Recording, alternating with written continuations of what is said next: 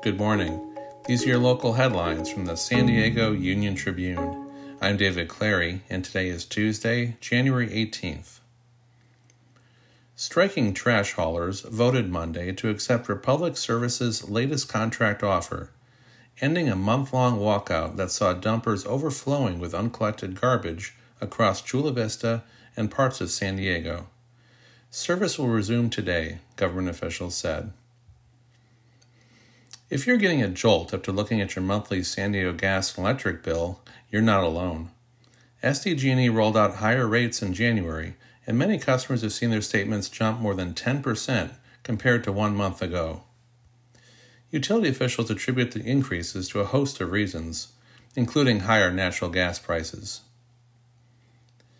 The Regional Task Force on Homelessness has delayed an annual count of people living outdoors, in vehicles, and in shelters at least 1 month because of a recent surge in COVID-19 cases. The count has been rescheduled from January 27th to February 24th. You can find more news online at SanDiegoUnionTribune.com. And for more on the biggest stories of the day, listen to our podcast, the San Diego News Fix. Thanks for listening.